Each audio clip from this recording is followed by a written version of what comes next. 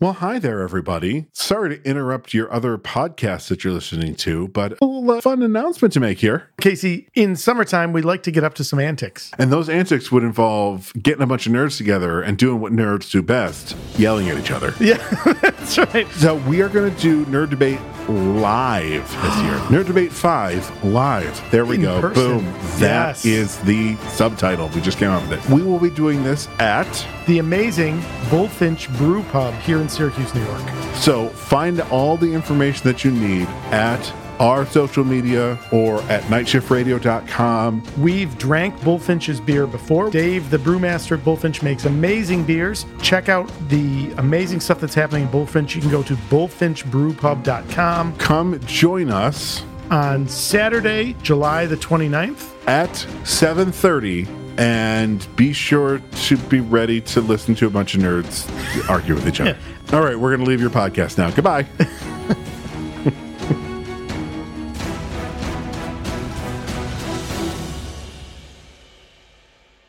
You're listening to the Never Heard of It podcast, a Night Shift Radio original. Every week, we bring you the good, the bad, the weird, and lesser-known streaming movies. Hit subscribe for new episodes every Thursday and Sunday. Oh, that was a good one. That was loud. It was a pretty solid one. I took down the foam that is on the wall facing me that I've been using to help soundproof, and I doubt it really comes through any different on the recordings. But we left. We had our week-long writers retreat. It was amazing. We got a shit ton done. And then I came home and I stepped in my office. I'm like, wow, it is extra echoey in here now. And I didn't notice it when I first took it down. In fact, I think were on a call as I was taking them down. We were talking about something. I don't think we were recording, but I just was fidgeting, taking them down. And I didn't notice a change at the time, probably because these headphones are clamped around my ears. And then, go away for a week, come back whoa. hello. But yeah, we had a real busy week last week. I know. So, typically you're in St. Louis and I'm in Syracuse. Mm-hmm. So, we're not only crossing time zones, but we're also, miles apart from each other, trying to figure this out. But then all of last week, 2 weeks ago for all those people listening, but we were together in Grand Rapids, Michigan. And I really enjoyed that. That was a good time. The town was super, super cute, very welcoming, very friendly. I personally felt safer there than I have here at home for quite some time.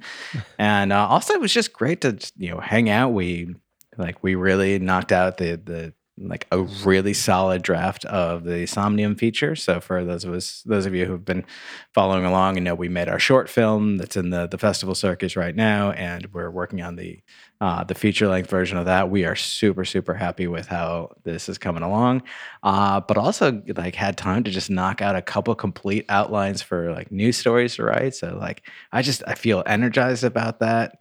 And we got to watch some movies together. We'll be talking, or we will have talked in our bonus episode a couple days ago about the new Nicolas Cage and Nicholas Hoult movie Renfield. So you'll have to check that episode out to hear our reactions. But if for some reason you're listening to this out of order, spoiler, it was bonkers. It was bonkers, man. What a bonkers movie. And I'm so glad we went and saw it together because what an experience. So yeah, if you haven't listened to the last Thursday's episode, listen to Thursday's episode. If this entices you to go listen to that episode, it was one of the most fun theater experiences I've had since you and I went to see Hurricane Heist.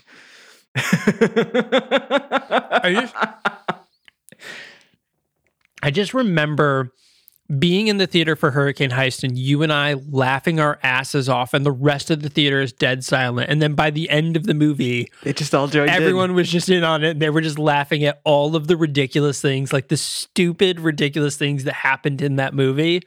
And it was great. I feel like you can't go to a movie like that and just sour face, cross your arms, like this has to be serious cinema. Like, no, fuck you. Have some fun. Like, why did you pay to be here? Well, a plot of a movie where they do a heist in the middle of a hurricane. Like, there's no way you're like, this is Scorsese level filmmaking here. Like, this is, you know, like, also, Oscar performances. What if it had been? Like, what if someone made the hurricane heist, but made it like completely serious? Like, no fuckery at all. Like, this is like the ultimate, like, perfectly planned and executed heist during like this like tense, like really like high stakes moment, and like it was just pure drama and like action. Like, I would still watch that. I would love to see, like, take these scripts, take like the scripts from the Asylum movies, right? Yeah. You know, take like giant squid versus robo crocodile or something like that, and then give it to like a Steven Spielberg and be like, you have to make this movie exactly as the script, with this exact script, just to see, like, is it the director or is it the writing? Like, this is the perfect test. Like, you take a garbage script and you hand it to, you know, arguably, I mean, objectively, one of the best directors in the past, you know, 60 years. And you say to them, like, here, you make this movie. And will it come out amazing? You know, maybe it does. You give it to like a James Cameron, right? Or like, you know, as you said, like a Scorsese or Wes Anderson. Like, see what they do with it. I now want so badly to do that as an exercise to write like a full on like schlock, like disaster movie script, and then hand it to two different directors, hand it to like a, you know, an Asylum, a Polonial Brothers, something like that, and say, fucking go nuts, whatever you want, anything goes, do this film, and then find a very serious, like, die hard, like deep in the film world, like the well-known famous director, and say, like, make the best fucking movie of your life with this script, and just see what the two products is, and like, see what comes out, right? Yeah, I would like. It would be amazing to compare them. Like, you know, it would be like a planned version of when the schlock studios do a ripoff of a serious movie. Yeah, you know who would do a really good job of being able to balance both the schlockiness and the seriousness and the drama? Edgar Wright? No, fucking James Gunn. Both of them. Right. But like, you know, I mean, James Gunn did that with Slither. Yeah. You know? Yeah, shit. Like, he would be able to take one of those crappy Asylum scripts and make it like make me cry at the end while cheering on the Robo Crocodile or something, you know? Like, so like even more serious than like a Godzilla versus Mechagodzilla sort of thing. Like the stakes are real in this film. Like, people are gonna like lives are gonna be upended. People are gonna die, and you are like just on the edge of your seat, rooting for the hero to win. Versus just like everything is like explosions of blood and like bad sound editing and terrible dialogue. But it's the same movie. But that's okay if they die, because then they can just come back as wraiths. Hey, and that being said, hello and welcome to the Never Heard of It podcast. I'm your host, Michael Veit. And I am the ghost of Sabrina Buckets. So today we are talking about the movie Nekrotronic, which up until like the 2 days before we watched this movie, I thought was Nekotronic, and I thought it was about an electric cat. Which, I mean, that would have been a really interesting story, and I kind of wish that it was. And I like you can definitely be forgiven for making that mistake, because they spell necro instead of Necro, like we're used to from the, I believe, Latin root. Yeah. It's Nek, which, as you pointed out, Neko is cat in Japanese. Right? Is Japanese? Yeah. Yep. Neko, cat. Want to make sure I get the language right. Mm-hmm. But like, I mean, people, if you haven't already, just like quickly, like IMDb, Google image search, something, like type in Nekrotronic and look at this fucking poster. It's like Iron Man fighting Satan. Yeah. I mean, it is a wild. The thing about this movie is it has a lot of themes to it, right? We have the whole theme of demons coming back from the dead and magic and stuff like that. But then on top of that, we have the whole idea of the internet and, kind of Matrix-like scenarios. And then on top of that, it's Australian, which is a theme in itself for most movies It really that is. come out of Australia. Like movies from Australia and New Zealand, like that is your main theme first. And then everything else is like and they also rob a bank or something. But like it's like, oh, they're from New Zealand. And you're like, oh, got it. I understand now. Yeah. Done. And so like this movie, like in its hour and 30-ish runtime, really just was like a roller coaster ride for me, from thinking like, okay, like the moment someone opens their mouth, that's right, it's Australian. All right, this is going to be good, to like getting the overview of the basic plot and thinking like, I'm sorry, what? To like, okay, but like it's cheesy, it's terrible, but like it's got some polish, it looks really good, to about halfway through realizing that whatever you think of the quality of this movie, and we'll get into that, but no matter what you think of the quality of the execution of this film, in my personal opinion, this is a flawless, scene for scene, perfectly mapped out template of a hero's journey story. Like they do not miss a single beat along the way. And when I realized that, it was like I could call it. I could call the next scene or the next bit of dialogue because they were following a fucking template. And that might sound like I'm mocking them, and to an extent I kind of am, but like it is such a perfect execution that I was in awe. And that's the thing, like, we were talking about this when we were watching the movie, but, like you could take this into a film school and show them this, for the hero's journey. Be like, okay, look, here's now we're at reluctant hero. Now, we're at, I got to stand up and do my thing. The phases are so like, they're like overtly obvious that this is the exact scenario that's happening, that it's textbook. It is like, it is exactly that. So you can really like chunk out each piece of it and be like, got it. So this is this part, like, and they're framed so well. Which, in this movie is done to a fault, because it makes the movie too predictable, except for the one character they killed 4 times. Which I was just like, how many times are we killing this person? That did throw me, because everything else was so perfect. Like exactly like you said, you could study this as like the perfect example of this type of story, and it kind of feels like someone has spent like their entire life up until this point like really honing and refining like everything, like the purest version of the hero's journey, and they're like, I'm gonna make my movie, and they fucking nailed it. Regardless of if you watch this movie and think like this is a good movie or a bad movie, it is a flawlessly executed at what it attempts to do, and that just like it continues to floor me. I can't say enough about like how impressed I was at that. I mean, it was really interesting the way they did it. So this movie was written and directed by Claude Roche Turner. And Claude Roche Turner was written by also the director, and then Tristan Roche Turner is the other writing credit on this film. Quick correction, that is an I, not an L, so I think it's Kia. Oh, Kia, sorry, bad eyes. So it's really Kia. hard to see. Yeah.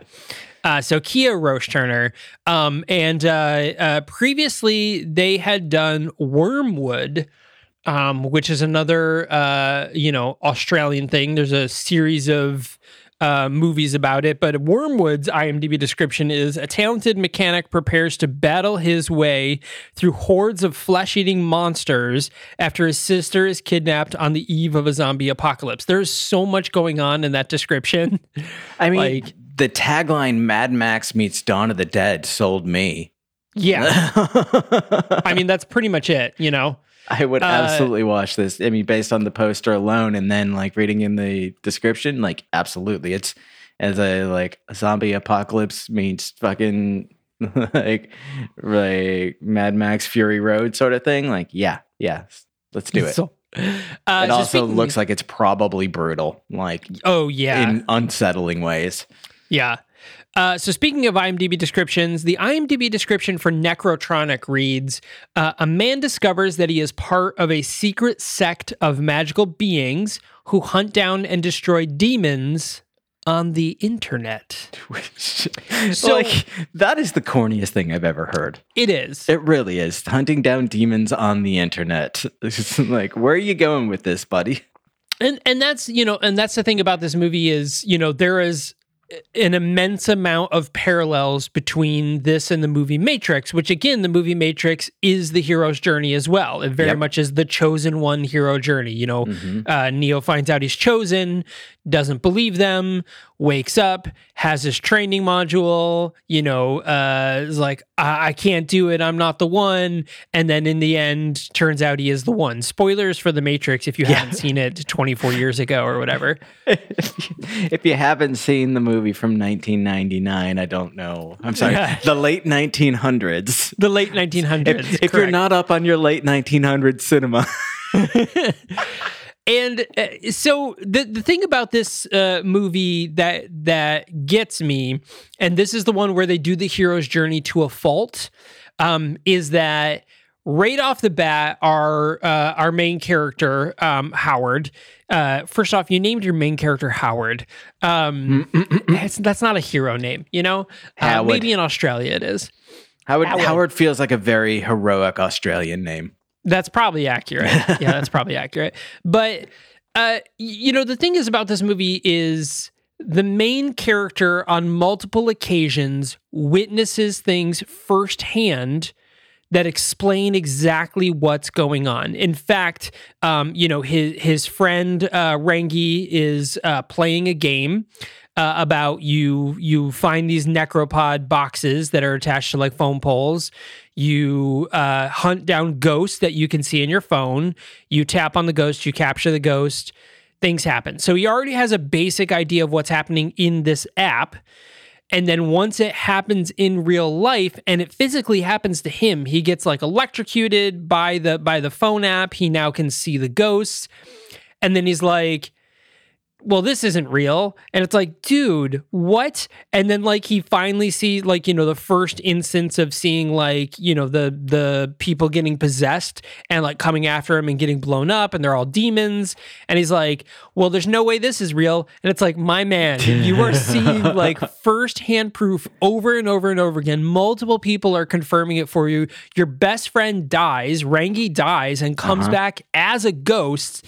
And you're still doubting everything. Like this is again where like the hero's journey is done to an absurd level because it's like it's now unbelievable. Like he's an unreasonable character instead of reluctant. He's unreasonable. Yeah. And of course, so like, every hero in the hero's journey has to be presented with a group of people who are like fighting the good fight, but they need him and an advisor of sorts who's typically an older white man, let's be honest, most of the time in these stories, in which in this case we get I'm not going to say spectacular, I'm going to say expected performance from David Wenham. And I don't mean that to dunk on David Wenham. I just think like David Wenham shows up and he is exactly David Wenham. And I love it. I love anytime I see him in a film, I get excited because it's just that it's the voice for me. Like I still have flashbacks of watching Deadliest Warrior. Like, who is deadliest? Yeah. So for those of you who may be unfamiliar with the name, David Wenham was Faramir in the Lord of the Rings trilogy. Yep. He was I don't know if I can. He's the narrator in 300. Yeah, Dilios is his name in 300. Yeah. He was in, I believe he was in Game of Thrones as well at some point. So like when you see him, but more specifically, as you pointed out, when you hear his voice, you're gonna like, oh, right. Like I know this guy. Person. You're like, I know this guy. This is exactly that guy. Yeah. So David Wenham, and as much as this is sort of a cameo appearance for David Wenham, he dies very early on in the film, and I'm like, this is really annoying. And we talked about this is very annoying because so he does the thing where he's like, you guys go escape. I'll hold them off. And it was so unnecessary. It was so unnecessary because there weren't like waves and waves or hordes of enemies coming at them. It was like one guy every so often and he would shoot them and then like nothing would happen for 2 minutes. And I'm like, all you're doing is jumping down a garbage chute. Like you could have made it down the garbage chute and closed the door and they just would have no idea where you went. It wasn't like you were fighting off the entire stormtrooper regime or something. It was the pointless sacrifice, which is in itself something of a trope. But like usually when we see this, it's like there is actually like a last stand moment and like that person goes down like truly fighting against impossible odds. And like that, as much as it's a trope and it's been done to death, it works. It is a powerful moment and like people love a good like heroic sacrifice moment. But this really wasn't a heroic sacrifice. It was a pointless one. Like you said, like there was nothing stopping him from just following, like shooting the last demon that tried to attack them, and then jumping down the chute with them and getting away, and like continuing this training and this fight together. But instead is like, no, I have to stay behind. Of course, effectively separating from the rest of the party, the reluctant heroes Molly and Torkel, played by Carolyn Ford and Tess Halbrick. Just tiny little fun fact: Tess Halbrick is in a movie called "I Fucked a Mermaid and No One Believes Me." I need to watch that movie. That sounds fucking awesome. That's an amazing title. She looked vaguely familiar to me. I haven't seen her in anything specifically, but like she was in some of the newer Alien movies, the Alien Covenant movie, and a couple of like related shorts. Also was like a bit part in The Wolverine. I saw that. Yeah, and she was actually in a Jackie Chan movie called Bleeding Steel, which she just had like a no-name part in that one. So she was, Woman in Black. Yeah. Bleeding Steel was a weird movie for Jackie Chan to do because it was very high special effects and like about aliens and stuff. And he doesn't normally hadn't normally done movies like that before.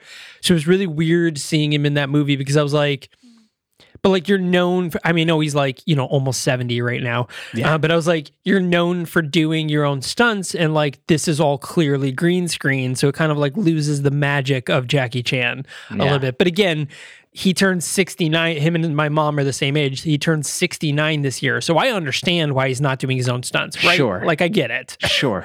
Like there's no debate in my mind of like, yes, he should not be doing his own stunts anymore. Yeah.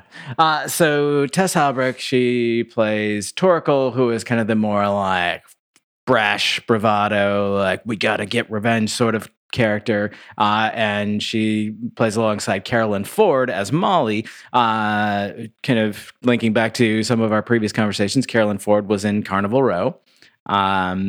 And oh shit, that's where I recognize her from. Some people might also recognize her from Once Upon a Time. I didn't watch that. Ellen did. I wonder if she recognized her, but like Ellen didn't watch the movie long enough, and I don't blame her.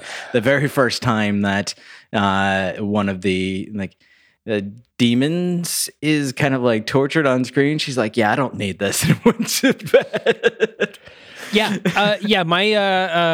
My kid's mom was watching that show, and she was like, "It's a lot more violent than I thought an ABC show would be." Oh, Once Upon a Time, yeah. I didn't. I mean, I tried to watch it, but like I didn't really enjoy the premise. But like I sat down to try to watch a couple episodes with her, and I was like, "This is not for me." Yeah, it was a little too cringy for me. I remember watching it the first go around, like when it first came out, because I was like, yeah, this seems cool. Like dark fairy tales, like all those sort of Disney story people. Mm-hmm. I was like, I'm down for this. And I watched the first episode and I was like, I am too old for this. So I am done. It definitely felt weird. Carolyn Ford was Sophie in Carnival Row. So for those of you who watched it, I recognized her, but didn't recognize her fully. And then now that I see that who she was, who Sophie is a very main character in Carnival Row, I was like, oh shit, Yeah. Okay. Like now I recognize her. Just her, hair is different, and when she's less matrixy. Yeah. I realized though that David Wenham's character dying led the way for Howard to have a little bit of a harem, and I'm sure that was intentional as well, because he's got not only his mom, played by Monica Bellucci, but he's got Carolyn and Tess side by side, so it gives him a little bit of a a harem sort of feel for a film, which might have been intentional, but is what ended up. Yeah, it was a little bit strange. So speaking of his mom, Howard's mom, so we have this whole subplot where, of course, Howard doesn't know his parents. They died when he was young, or they're out of the picture, something like that. And then we learn that his parents were also involved in this. His father was killed, and his mother becomes essentially this demonic cult leader, and is actively working against what are known as necromancers in this film, which is why we have the Nekrotronic title, which was a little bit weird because traditionally necromancy involves raising and manipulating the dead, and not really anything to do with shoving demons through the internet into people. Yeah. Yeah. Or not even, no, that's the evil plot. The necromancers in this film kill the demons. So it's a strange decision. I wonder if necromancy means something different in Australia. Maybe it's a little upside down over there. Yeah, I mean, it was definitely a weird balance, and it definitely was weird because it was kind of oh wait, necromancers are good in this, okay? Because typically, if you think D&D, you come across a necromancer, you're like, oh, fuck, necromancer. Yeah, now you gotta fight. Now you gotta fight, right? And you're gonna be fighting against skeletons and stuff like that. But this one, it was not the case. So it was a little okay, that's not what necromancy means. Kind of the opposite, but all right, I'll go with it for the sake of the film. But it definitely felt a little off. Well, it's interesting because I'm pretty sure if I remember correctly, I've referenced several times before the Old Kingdom series by Garth Nix, who I believe is Australian. I could be wrong about that, but that series involves necromancy in more of a traditional sense that we would expect. It involves villainous necromancers who raise and manipulate the dead, and then a type of heroic necromancer whose job is to keep the dead. And so there's a really interesting interplay there. So I feel as much as I joked that maybe necromancy means something different in Australia, I don't think that's the case. But that brings us to really where the conflict exists in this film. As we mentioned, there are demons, and Finnegan, played by Monica Bellucci, who we learn is Howard's mom, is the queen of the demons, essentially, and it has figured out how to. This is where it gets a little muddy, and I don't understand what's happening. Seemingly take people, humans, who are possessed by demons, and hook them up to machinery that electrocutes them when a sacrifice is made. So we see them killing goats to create the energy, the sacrifice energy, that then takes the demon out of the human, shoves it into the internet, leaves the body like a charred husk, and now the demon is free to travel through and inhabit people in the quote unquote real world through phones and stuff like that. So it's maybe a little bit of a cautionary tale about cell phone addiction. I don't know. It's just all a plot to dismantle 5G. Yeah, exactly. 5G gives you demons through your phone. But then, as you said, there's the whole subplot of people are playing this Pokemon Go type game, trying to capture ghosts, only to find out that these nodes that are around the city that generate the ghosts are actually being run by wraiths and powered by wraiths, and are the conduit for the demons to come. This part is very muddy. Everything about the structure of the film, the hero's journey, is perfect, but the plot is so fucking muddy that I don't understand what happened. I really don't. Yeah, the technical aspects of this film get really wonky, and I think that's another one of those, like, either you just have to be like, whatever, or you have to kind of be like, yeah, this doesn't make, you have to like think about it too hard, or you just sort of accept it as is. That was one that I didn't really think about until after the movie. Yeah. When I was thinking about it later, and I was like, wait, so what was the goal again? I'm not entirely sure what the main character was doing. Yeah. So like I was hung up on it for like the first half, but like once I picked up on the execution of the primary storyline, I kind of like I forgave the plot and like moved, like stopped really paying attention. But like going back and trying to think critically about it, I don't know what Finnegan was trying to accomplish. I don't understand why it involved like apparently having to like graphically torture people to get demons onto the internet. I don't understand how the demons on the internet technology worked.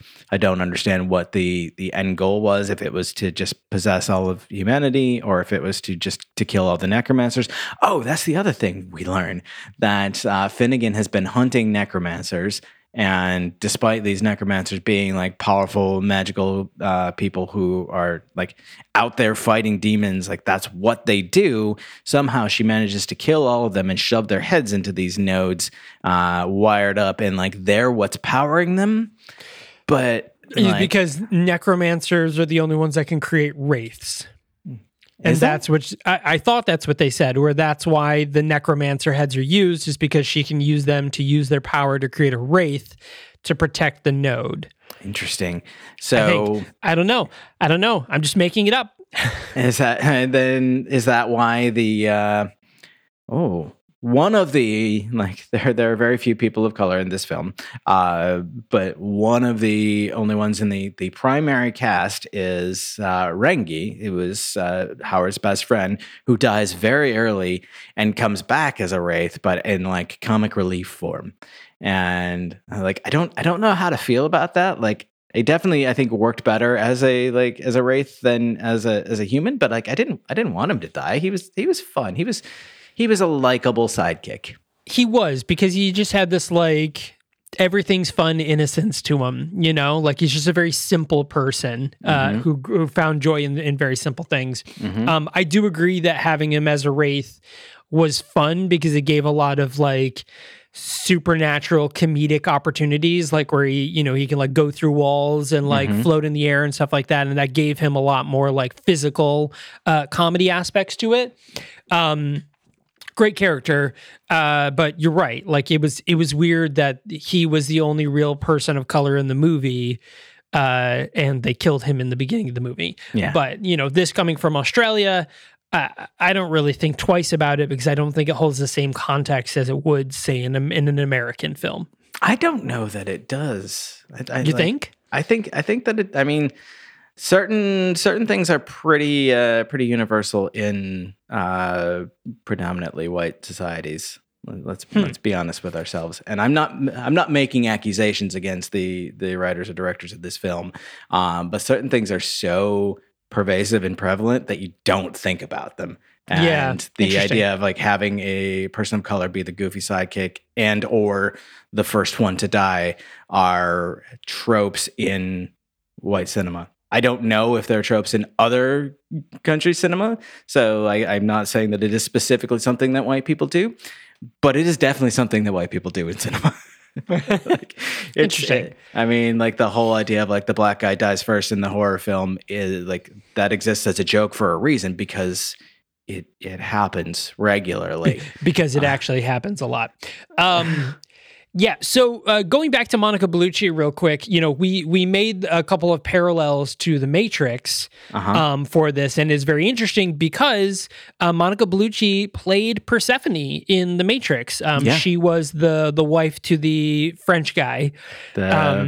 Merovingian. Yeah. So she played Persephone in those movies. So that's where you might recognize her, which again, it's a very interesting connection being she was in The Matrix. And then this is a very Matrix-y film with the whole going through the internet thing. But also, we talked about her being his mom. It also has a little bit of a Harry Potter story because when he first hears the story, he hears the story that him and his mom and his dad were there. Mom and dad were famous, necromancers. The demons come in, kill his parents. He makes it away as like a little baby, gets sent off and sent to foster homes. A little less of a happy ending than what Harry Potter got. Although. Listen, when Harry Potter first came out, loved it, right? It was magical. It was amazing. But the more I look back on it, separating J.K. Rowling from this part of the conversation, the more I look back on it, the more I'm like, this actually sucks. And there are so many plot holes that it's really bad. So very specifically, they tried to hide Harry Potter by putting him with his family. Yeah. And like none of the Death Eaters just like went to look there first, right? Like let's check his family first. This is like, that's like police 101 when you're looking for a suspect. You go and look at their family and friends and be like, hey, do you know where so-and-so is? Known associates, yeah. They would have gone to literally his only next of kin because we only see this family is the only other family he has, legally aside from like Sirius Black. But, Sirius Black is presumed in prison at the time, like just go to the aunt and uncle, bam, kill them, kill Harry, movie's over. Like book's over, done. Like, a week after Voldemort dies. Terrible. But anyway, so there is that sort of plot in Nekrotronic where his parents get killed. His dad even dies protecting him, which is a reversal of like Harry Potter's mom dies protecting him. Like it's shot for shot. It is exactly like the same type of hero's journey story. That Harry Potter tries to be. But the difference is, in this story, his mom is the Voldemort. So that's kind of the other thing. And it is like, and that's the other thing about this movie is that there are blatant homages, let's be polite and say, to other movies. Like there are so many like just direct pulls from The Matrix, like a lot, as expected considering the subject matter. But like there are a lot of things that are like, this is a little too much like The Matrix. This is a little too much like Harry Potter. Like it became so much so that it was like, I get it. Like you're very heavy-handed with this. I understand what you're pulling from and what you're trying to reference, but like you're doing it really blatantly, like very auspiciously. Yeah. So something that you mentioned earlier that I want to revisit. So we talked about how Rangi dies fairly early, but it is after Rangi and Howard, who we never mentioned are like waste removal people. So like they're basically like sewage guys, and they're on like they got fucked over and are on like a 24-hour shift or something like that. Which is, pardon the pun, a real shitty job. But, they meet Luther, Molly, and Torkel. Luther does his last stand thing, and then they get away. Rangi's killed shortly afterwards, but not until after, like, we see there's this, like, smoldering will they, won't they between Howard and Molly, and a little bit of a playful banter developing between Torkel and Rangi, and we're like, all right, these, like, they're coupling up pretty early here. It's Rangi, a little bit. The one in Molly is very small. Like, it's obvious because we know the story we know the direction of the story. Like, it's a very blatant story, but, like, there aren't really moments where it's those smoldering looks. They don't flirt. They just like look at each other really hard. And like it's hard to in my mind's eye or whatever. It's hard to describe, but like if you watch it, you see like the way that they just like pause and stare at each other. Like, okay, they're gonna fuck at some point, which they don't on screen, but like we can assume that they do. But once Rangi dies, in my head I was like, okay, they set up a romance between Rangi and Torkel. So they're probably going to kill Torkel so that they can live together in the afterlife or something like that, because Rangi's back as a wraith now. And to an extent, I was right, but I had no idea how far they would take it by just repeatedly bringing Torkel back and killing her again. And I'm just like, oh my God, let this woman rest. Yeah, that was the one thing that I, each time it happened, because it does happen 3 times in the movie, and each time it happens, I was like, oh, okay, well, there, obviously Torkel had to die, and then she comes back, and I'm like, wait, what? And then she dies. I was like, okay, well, that time she's dead now, and then she comes back again. I'm like, what is happening in this movie? The last time it's almost immediate. Like she comes back, does one thing, and is killed again. And I'm like, what the fuck? It was like just beyond comical. In the very end of this movie, Molly, there's, we have this very big Chekhov gun sort of item in their sort of lair. They suck the demon into the lair. There's this giant laser that they're going to shoot them. Molly, goes to shoot with the laser, but she gets hit by the demon. The demon cuts her arm off. So now Molly's seemingly dead or dying. And then, she jumps back up in the last minute and, shoots the demon again. And, that's how the demon dies. And, now she's missing an arm, but oh, wait, there was this other Chekhov's gun where there's like a 3D printer for people or something. And so, he puts her in the 3D printer and reprints her arm, which is how they remade Torkel after Torkel died. They put her spirit in this 3D printer. They 3D print her out, and now she's all cool looking. Like she's got like, green skin and shit like that. And that's how they remake Torkel again, because her head gets ripped off. Yeah. And so they like staple her head back on and then put her through the 3D printer again, so she lives again. She staples her own head back on. Oh yeah, right. Which, like, let's be honest, Torkel's a fucking badass. No, she was one of my favorite characters.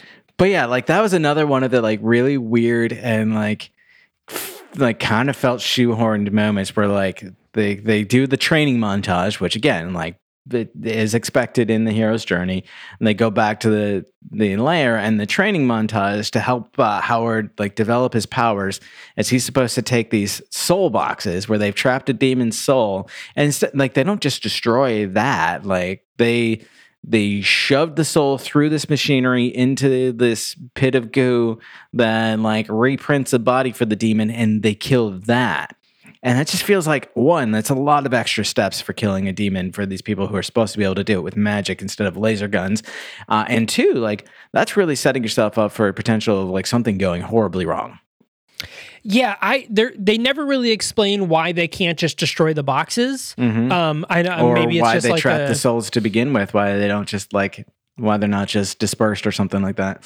Yeah, there was a lot of confusing aspects to that. There's a whole other element to this that is very Ghostbusters-esque, because they have ghost traps. That they have to do. They have like their containment field. Like there was a big element from Ghostbusters in that as well. That was, again, very blatant. Like it was very obvious that they were referencing, Ghostbusters and the idea of capturing ghosts. Yeah, so like the whole like 3D print the demon and kill it thing felt like it was only there so that later on when they like kill or maim the 2 women, they can bring them back.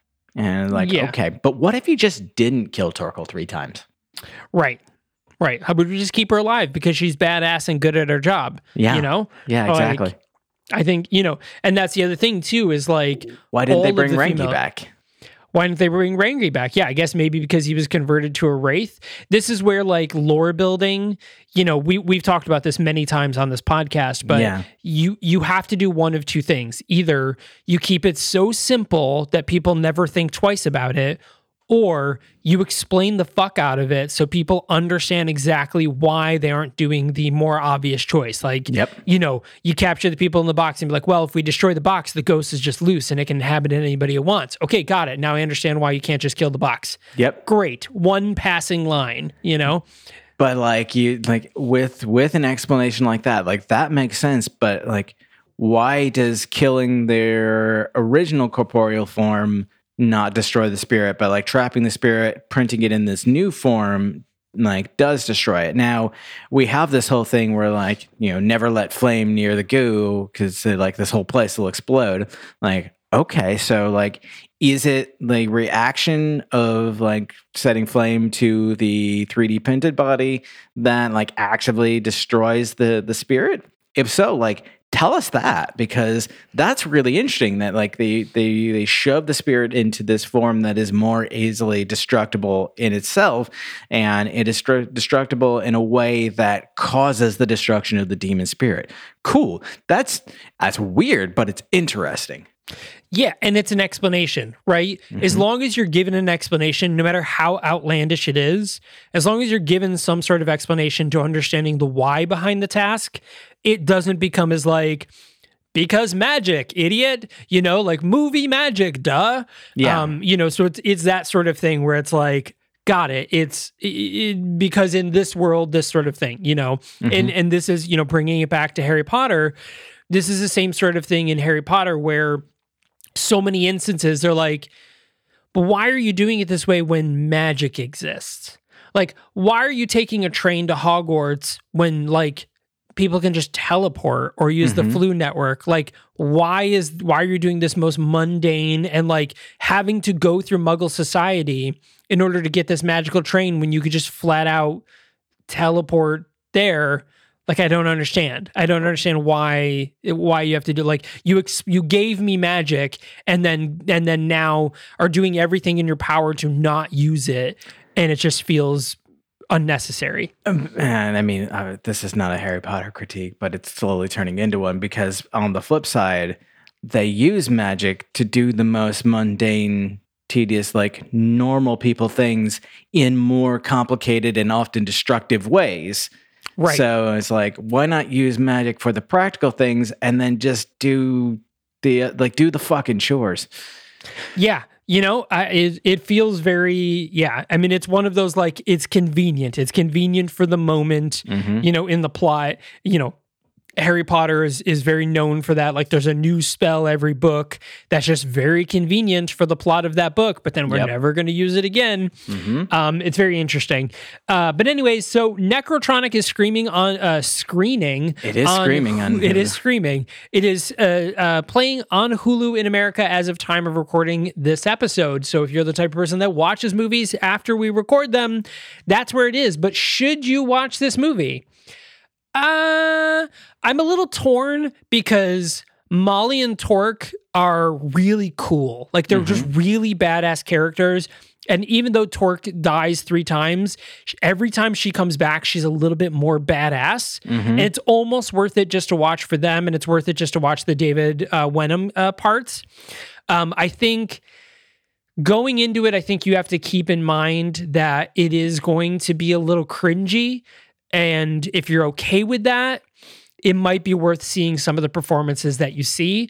You mentioned it earlier, like, it looks cool. I think some of the special effects aren't great, but like, they look cool in the context of the movie. Like, they don't feel, like we've seen movies where it's like shot beautifully, and then you see the special effects and you're like, what the Doctor Who was a really great example. Yeah. Like, you watch Doctor Who and you're like, man, this is shot very beautifully and the sets are well designed and stuff. And then you see some of the special effects and you're like, oh my God, this is like paper theater over here. Well, it used to be the case. I think new Doctor Who is not going to be like that now that they have Disney budget. But, and it's kind of, everything feels in line. I didn't think the sets looked great. I think they looked a little like painted cardboard for a lot of it. But I appreciated the effort that went into them because they were very complex and they really set the mood very well, but they weren't great. Yeah. I'm going to kind of to echo that to a certain extent. I think like, just on its surface, I would probably say, give this one a pass. But I think it is worth watching just for the like study of genre in and of itself. I think like when you realize how formulaic and how perfectly executed the hero's journey storyline is in this, it is worth watching just to study and critique, even if the rest of it is maybe a take it or leave it sort of scenario. And I would say mostly leave it. I didn't hate watching this movie. I didn't have a bad time. But I can't really say that it was good and something that you should run out and watch immediately. Yeah, I think this is there's really nothing on, Friday night. I'll watch Nekrotronic. I mean, and it also is one of those things that you can put on with a couple of friends and just like cackle about some of the more absurd moments. And like, I think if I had watched this movie alone, I would probably have been more sour on it than I am. But because like we sat and watched it like in a group together, like it was more interesting. It could be like, see, they did the thing. Yeah, I think the most fun part about this movie for me was doing that, was pointing out well, she's dead. Yep. Like, oh no, and now he's gonna, you brought up the point of like, he's gonna try to do the cool power thing and not be able to do it, but on the third time he's gonna be able to do it, and then he did, fucking does it, and it was just so predictable that it was almost fun, right? It was almost fun of like, here it comes, like he's gonna do the thing, say the line, Bart. Like that's very much what it was like the whole way. It got to the point where I was calling things and I'm just like in my head begging, like, prove me wrong. Prove me wrong. I know exactly what's going to happen. Prove me wrong. And they never did. Yep. Yeah. So there it is, everyone. If, let us know what you thought of Nekrotronic. You can hit us up at Night Shift MG on both Twitter and Instagram. Let us know what you thought. We would love to hear your thoughts on Nekrotronic. So we've got one more movie for the rest of this week. And I've already forgotten. It's The Last Journey of Paul W.S. I don't remember, to be honest with you. Yeah, I'm pretty sure it's The Last Journey of Paul W.S., which is another Hulu movie. So it is streaming on Hulu in America. So if you are the type of person that watches movies before Last Journey of Paul W.R. Paul W.R. So that's what to watch for next week. And then we'll be kicking into May. And who knows what we'll do? We don't, and maybe you don't either, or maybe we're predictable like Nekrotronic was. Oh, and that'll be the case. So hey, thanks a lot for listening, and everyone, we super appreciate it. If you haven't listened to our bonus episode last week about Renfield, make sure to check that out on either YouTube or on your podcast player of choice. And otherwise, you know the deal. Subscribe, share with friends, leave a rating, review, that whole thing. All right. Thanks a lot for joining us, everyone. We will see you next time. Thumbs up.